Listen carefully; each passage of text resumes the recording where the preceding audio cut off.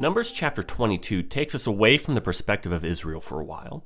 Here, in this section, we meet the nations of Moab, Midian, and their ringleader, Balak. Reading from Numbers 22 verse 2, we read that Balak, the son of Zippor, saw all that Israel had done to the Amorites.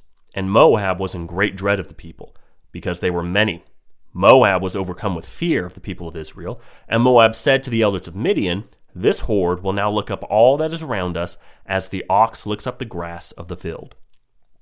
Balak and company hoped to have Israel cursed, and so they turned to a man named Balaam. Balaam was no hobo on the street corner screaming about the end times. Balaam was a respected diviner who we actually have records of outside of the Old Testament. Around 1967, there were some excavations which unearthed the fragments of another Balaam story. We don't have the entire text, but the gist of the story is that Balaam receives a vision from the most powerful God, that all the other lesser gods are about to wreak havoc on the earth. And with this vision, Balaam is somehow able to warn the people of earth and thwart the plans of these lesser gods, and becomes the hero in the end. So Balaam is certainly respected, and especially by Balak. Balak trusts that whoever Balaam blesses is blessed, but more importantly, whoever Balaam curses is cursed.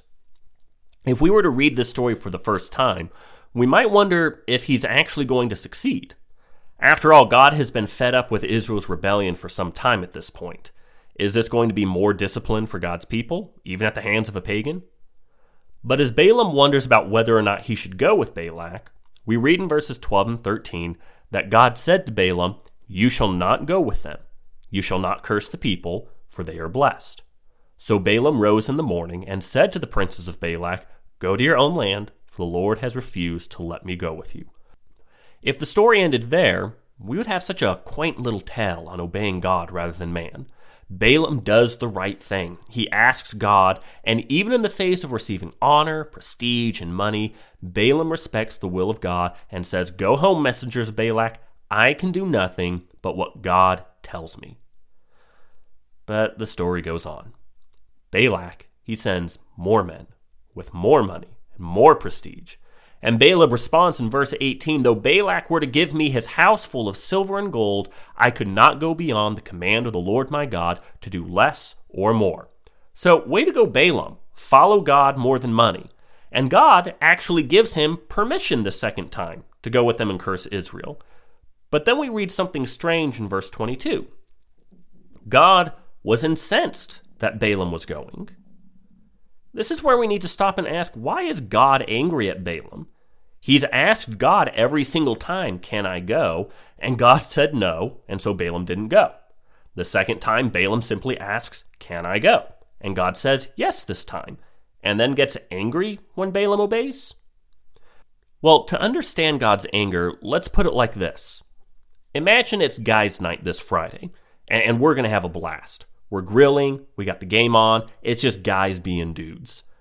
But then, your wife reminds you, you guys got date nights. You made those plans a month ago. So you ask her, "Can we reschedule? Can I go?" And the answer is no. These nights out are rare. So you go back to your boys and you say, "It's no dice." But then they tell you how great it's going to be, how you need to be there. So you go back to your wife a second time, "Honey, please, can I go?" And she says, "Sure, go ahead, have fun." You have her permission, but do you have her blessings? Balaam, he had permission from God, but only because God gave Balaam up to do his own will. If we don't want to be with God, he's not going to keep us against our will. In the book of Romans, Paul is giving a comprehensive condemnation of mankind, drawing out how incredibly dumb we are. We can know God, we can see his divine attributes throughout creation, yet still choose to worship something else. In Romans 1:24, he writes, "Therefore God gave them up in the lusts of their hearts to impurity, to the dishonoring of their bodies among themselves." If we're pulling on the leash to get away from God, he doesn't always necessarily have to pull back. If we want to fall into that life of lust, impurity, and dishonor, he'll let us. And that's exactly what Balaam is trying to do. Balaam is being incredibly stubborn. And to be stubborn is really to be really stupid.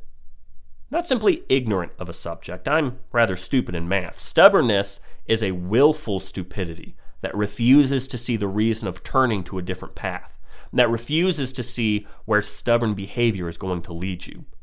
And this is illustrated beautifully for us in the second part of Balaam's story. 3 times we have God's angel standing in the way of Balaam and his donkey. And 3 times the donkey turns aside or even stops. In verse 27 we read, "When the donkey saw the angel of the Lord, she lay down under Balaam, and Balaam's anger was kindled, and he struck the donkey with his staff." Both God in verse 22 and now Balaam here in verse 27 have their anger kindled. Balaam is feeling verbatim what God had felt. And when we see this identical language, we're being invited to make some comparisons. God and Balaam are angry for the same reason. Their dumb donkey isn't doing what they're supposed to. Except Balaam is even dumber than a donkey. Remember what kind of great seer Balaam is? Whomever he blesses is blessed. Whomever he curses is cursed. He has the respect of the nations as a true professional. He had even spoken to the one true God, Yahweh, and Yahweh spoke back. But this mighty seer is completely blind to the executioner standing in front of him. Balaam is blind to the anger of God. And Balaam can't see what a donkey sees, because Balaam is dumber than a donkey. After being threatened by God, Balaam says in verse 34, "I have sinned, for I did not know that you stood in the road against me. Now therefore, if it is evil in your sight, I will turn back." Interesting phrasing of that question there, if it is evil. Well, God had told Balaam the first time not to go, but Balaam had to keep asking. God had opposed him 3 times, turning his donkey away from him. God says, "Your path is perverse." God reveals himself as an angel and says, "If you had gone further, I would have killed you." And Balaam responds to all of that, "Well, if you're mad, I'll turn back." Is there really any question of if God is mad? The stubbornness of Balaam, it's not a mental deficiency or lack of knowledge. Balaam knew who God was. He knew he could only act with God's permission. He knew he could only speak God's word.